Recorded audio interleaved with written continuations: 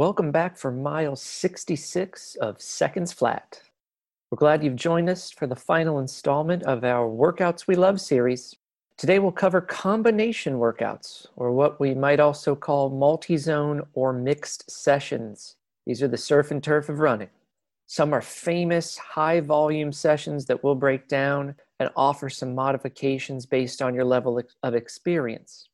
Others are our own creations, and we'll walk you through how constructing these workouts can exact a particular stimulus and fit your training goals. Again, as in the previous episodes in the series, we are emphasizing knowing why you are doing what you are doing when you are doing it. I have cautioned you in the previous workout episodes that positioning your quality efforts within your week and giving them appropriate weight in your overall plan is essential. You must rest, recover, run easy, stay healthy, and work on multiple skills in a logical progression to reach your potential. Do these things and you will improve. It's not about any specific workout, rather the overall body of work. That guidance is even more essential with combination workouts. We can have outsized expectations for workouts with a name that resonates across college campuses and high school tracks like the Michigan. Author Chris Lear, in Sub 4 Minutes, his follow-up to the cult classic Running with the Buffaloes, chronicles Alan Webb's experience running the Michigan, and aspiring schoolboys nationwide dream of replicating Webb's ridiculous splits. The workout has value. It has a place and a time. Using it wisely can be great for you, but running it just because Webb did it could have a more deleterious than beneficial effect. Even worse, ripping it all out in a futile attempt at nearing Webb's marks could send you down a negative spiral. Remember, in Webb's famous 2007 track season, when he set the American mile record, he put down some crazy workouts most of us couldn't imagine. He did things like 20 by 400 meters, closing in just over 50 seconds flat, and 9 times 800 meters with the first 8 cutting down from 2:13 to 2 minutes before a 3.5 minute rest into a final 1 minute 49 second 800. Whew. Mommy. These are bonkers, next level numbers that cement Webb as a well-trained genetic freak. Not necessarily someone we should replicate in our every decision. So a key purpose of our conversation today is applying wisdom and discipline in training. Let's eliminate the mystique around mythical training sessions making us elite. What we might see as somewhat of a stratification of our training. That natural tendency to compare ourselves to the really fast thing we see someone else doing in their online training log. If I'm taking all this time attacking the allure of a well-known combination workout, why is this a category of workout we love? First, it's great to be challenged. Just make sure you get the needed easy days before and after. If you regularly need 2 easy days after workouts, don't etch that in stone. It may take 3. Get in tune with how you feel and run the reps at the pace suited for you. I'll dive into that more with our specific examples. Next, something new and complex can be fun. Combination workouts provide a mental twist. We benefit from efforts forcing us to stay mentally engaged for long bouts of time.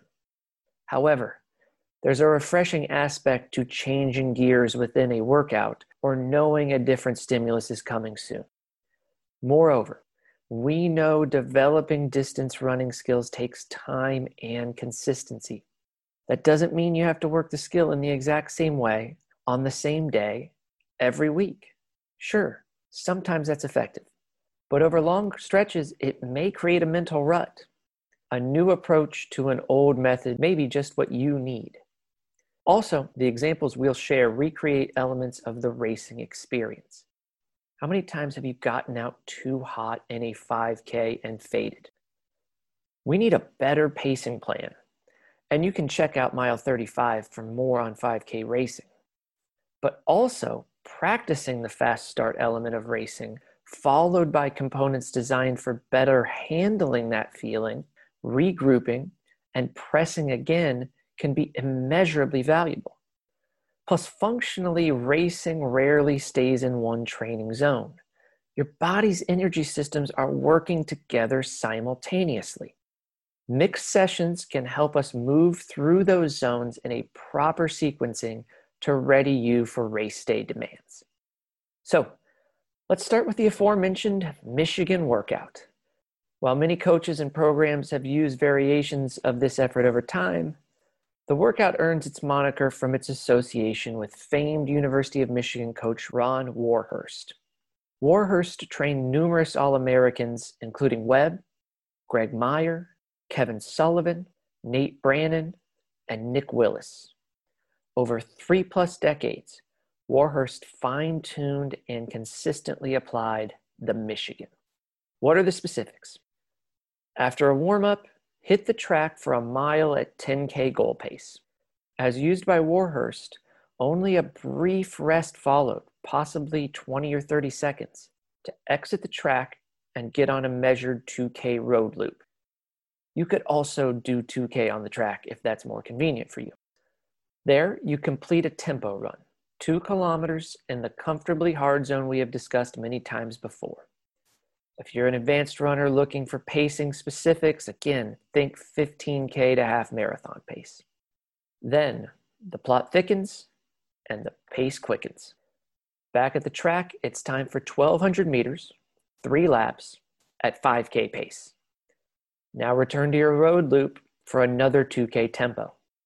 We continue working down the ladder on the track with 800 meters at 2-mile pace up next. One last tempo segment follows before a final 400 meters, as fast as you can. Simple? Yes. Easy? Far from it. Warhurst designed the Michigan for 10K runners, but it can fit into training for events longer and shorter than 10,000 meters. For your best practice, let's consider some modifications. 1. Allow for a recovery period between each segment.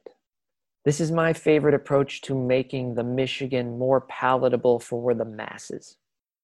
Even a minute of rest between the intervals and tempos, and again between tempos and intervals, make this combo section much more manageable. 2.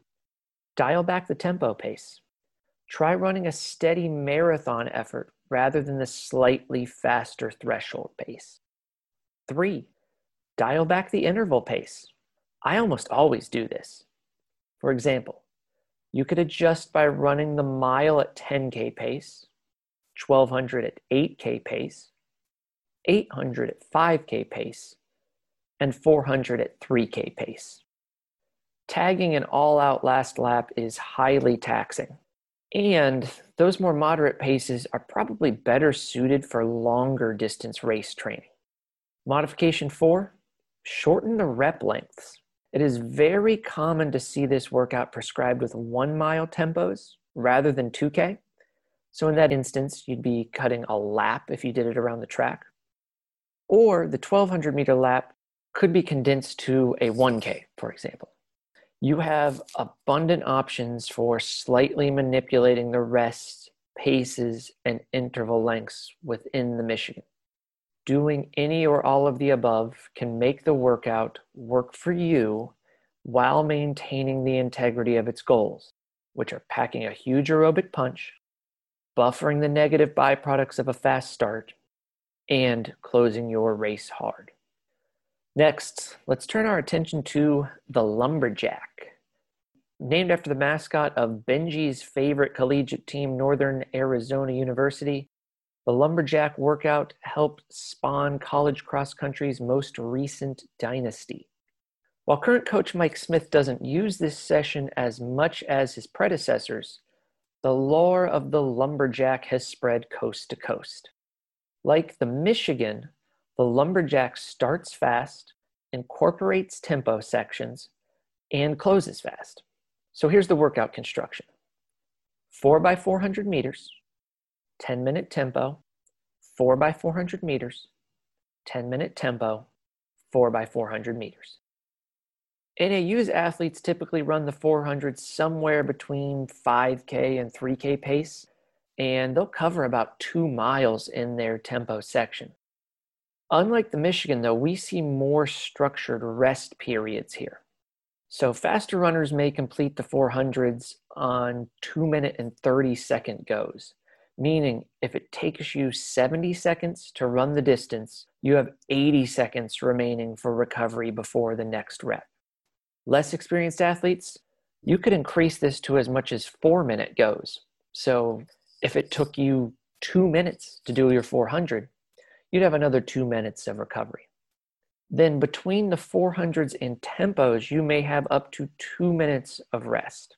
That's a time used by the Northern Arizona guys for changing in and out of spikes. As we mentioned with alternation workouts in mile 64, both of these mixed zone sessions help make race pace feel easier. In particular, I like employing the Lumberjack in a half marathon build. Running the tempo segments at goal half race pace is a huge confidence boost as it feels easy compared to those repeat quarters. Are you thinking about some Lumberjack modifications that will work for you? Some of the same design concepts we consider for the Michigan apply here as well. My favorites. 1, make the tempo cycles 2 by 1 mile with a short break rather than 10 continuous minutes, or 2 by 5 minutes with a short break rather than 10 continuous. And my number 2 modification here, gradually cut down the 400 pace with each subsequent set. You're getting 12 total 400s, so 9 through 12, you could be working faster than you were on 1 through 4. Both the Michigan and the Lumberjack are high volume, high intensity sessions requiring ample recovery. I use these sparingly in training. They're like the sugar at the top of the food pyramid. Often we'll put them in once mid-cycle in the heart of heavy training, and again later when sharpening for competition. Let's turn our attention to a couple combinations you could run more frequently. Our third example has been popularized in recent years by Coach Tom 10-Man Schwartz and his 10-Man elite training group. Schwartz has coached Drew Hunter since his days as a high school phenom, and he guided Brogan Austin to the U.S. Marathon Championship at CIM in 2018. 10-Man's key session combines 3 stimuli: critical velocity intervals, hill reps, and strides. Before we unpack the workout details, we should define some key vocabulary. What does critical velocity even mean? Schwartz characterizes critical velocity, or CV pace, as the pace at which one could race for 30 to 40 minutes.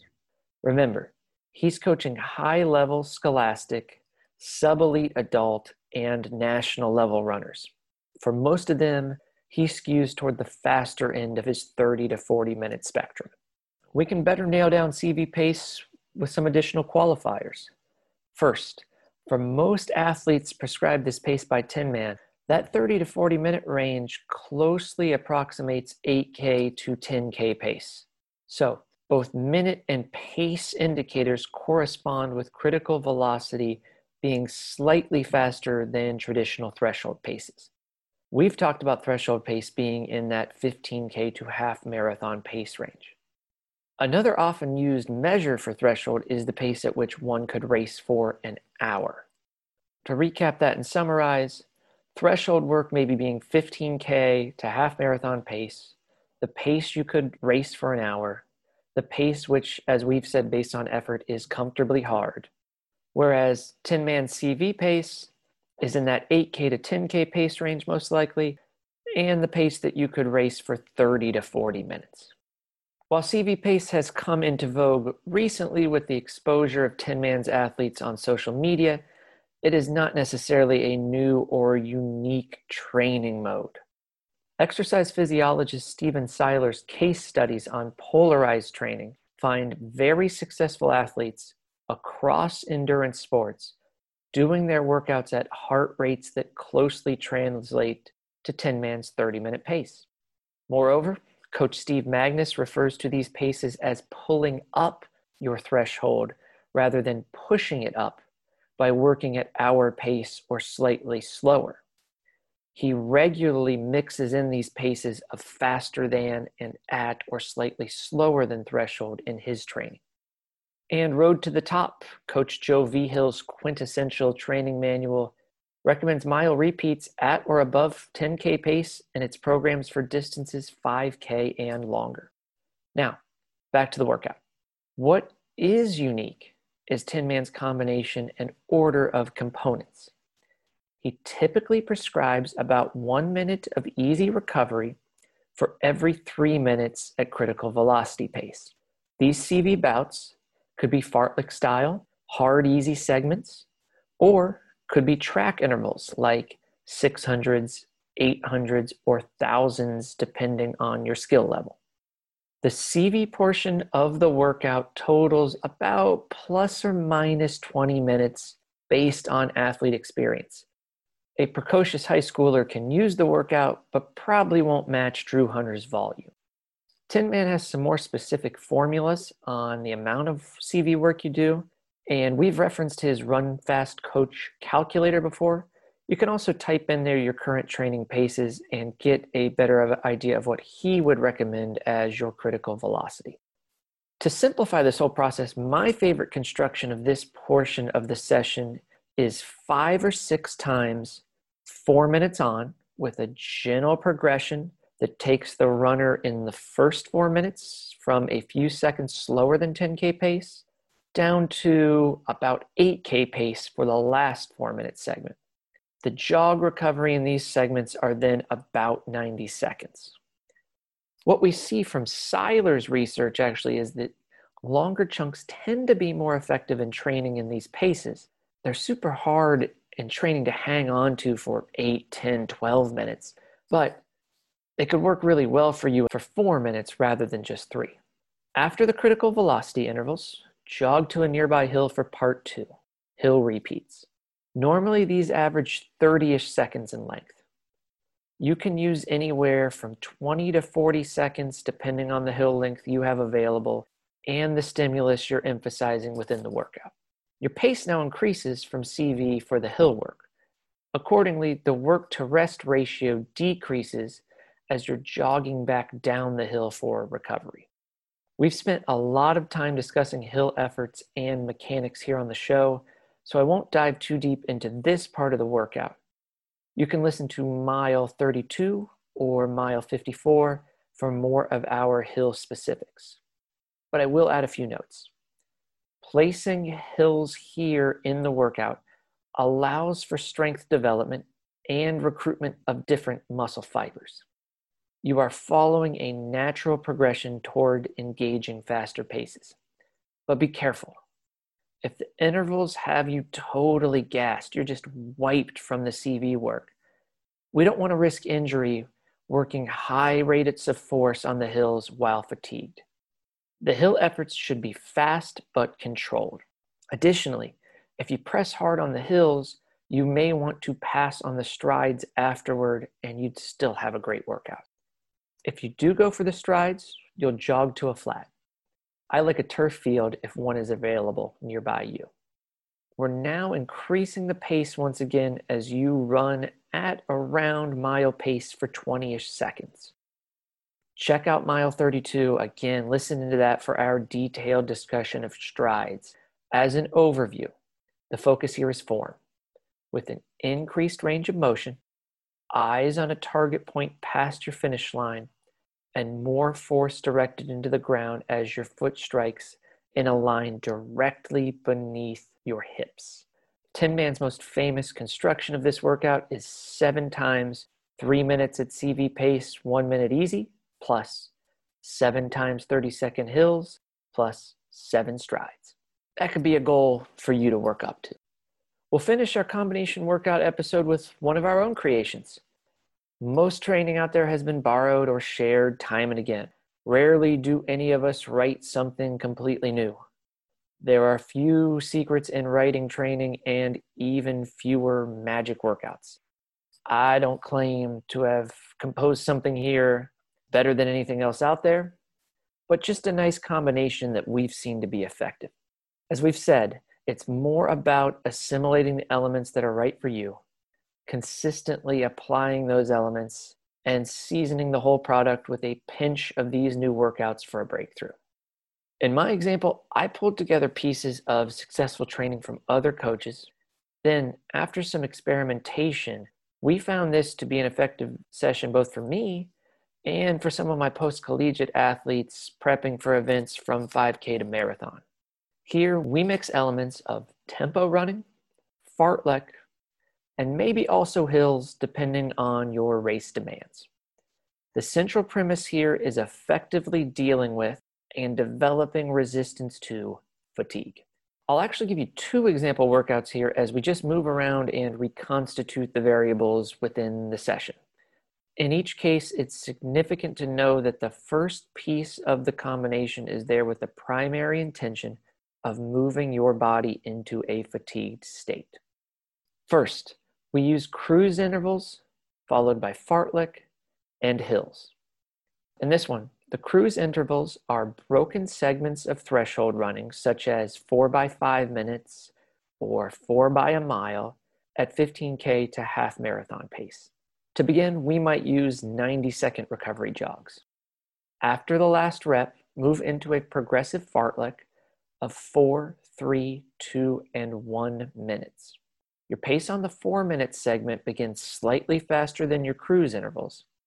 And with each subsequent shorter rep, we gradually cut down the pace, ending as fast as 3K pace if you're training for a long track or short road event like the 5K or 10K. I keep the recovery jogs here consistent, continue them at 90 seconds. When you return to this workout later in your training cycle, you have options. Trimming the recoveries to 75 seconds on the next try, then 60 seconds on a final attempt works well. Alternatively, you could tack on 4 by 20-second hills at mile pace on the end. This works especially well if you have a hilly course in your future. And like in Tin Man's, what I call Lucky Sevens workout, it's a nice change to muscle fiber recruitment as well as a way to continue progressively accelerating the pace of the workout. We've now moved from 15K pace through multiple zones all the way to mile pace. By rearranging those same workout components, we can create a nice marathon-specific effort similar to some of the concepts our friend Gerald Mock mentioned from his Olympic trials build in mile 42. In this version, we move what was last to first. We open with a few hill reps of 40 to 60 seconds. 5 to 8 ascents will do the trick. After a few minutes of easy jogging, move into a fartlek with the surging segments at 10K pace for 60 seconds, alternated with 60 seconds back at your normal daily pace. I like 8 to 10 cycles. That actually mirrors one of those classic early training fartleks that a lot of us learn of 10 by 1 on, 1 off. Again, after those cycles, we jog easy for a few minutes, and now the real power of the workout happens next. Finish with a marathon pace tempo on terrain that mimics your upcoming race. For most of us, marathon goal pace is a psychological construct rather than a physical one. Based on past experiences, we pick a round number as a mark and we aim for it. Therefore, much of your training, particularly early in a marathon cycle, should probably focus on improving more tangible and functional skills. This is why you keep hearing us talk about 8K pace, 10K pace, half marathon pace, etc. These are more accurately measured in racing and have directly corresponding physiological markers in training. But there's a space where working on marathon pace, especially as the race nears, holds value. In our hills, fartlek, marathon tempo workout, we touch on 2 skills the marathon requires: running race pace after fatigue sets in, and marshaling reserves of mental and physical stamina following intra-race surges. We incorporate this session mid to late in a marathon block with a sensitivity to its volume and stress. There you have it, the Michigan, the Lumberjack, Tin Man's CV Hills Strides workout, and our own concoction of cruise intervals, fartlek, and hills. With all these efforts, we recommend you coordinate with a guide who can help construct a global training plan. He or she can keep an eye on your blind spots in training and keep you on track toward your goals. If you'd like to ask us questions about these workouts or work with us on your racing preparation, please email us. It is secondsflatpodcast@gmail.com. It has been incredibly fun adding new athletes focused on 2021 road racing goals through this workout series, and fun to get into some nuts and bolts about the workouts that get us up, get us excited, and get us looking to the future when normal racing returns. And I'm guessing at this point, like me, you're ready to get another voice back on the show. So we have an exciting interview ready for you in mile 67. We will see you then. Until next time, have a great week.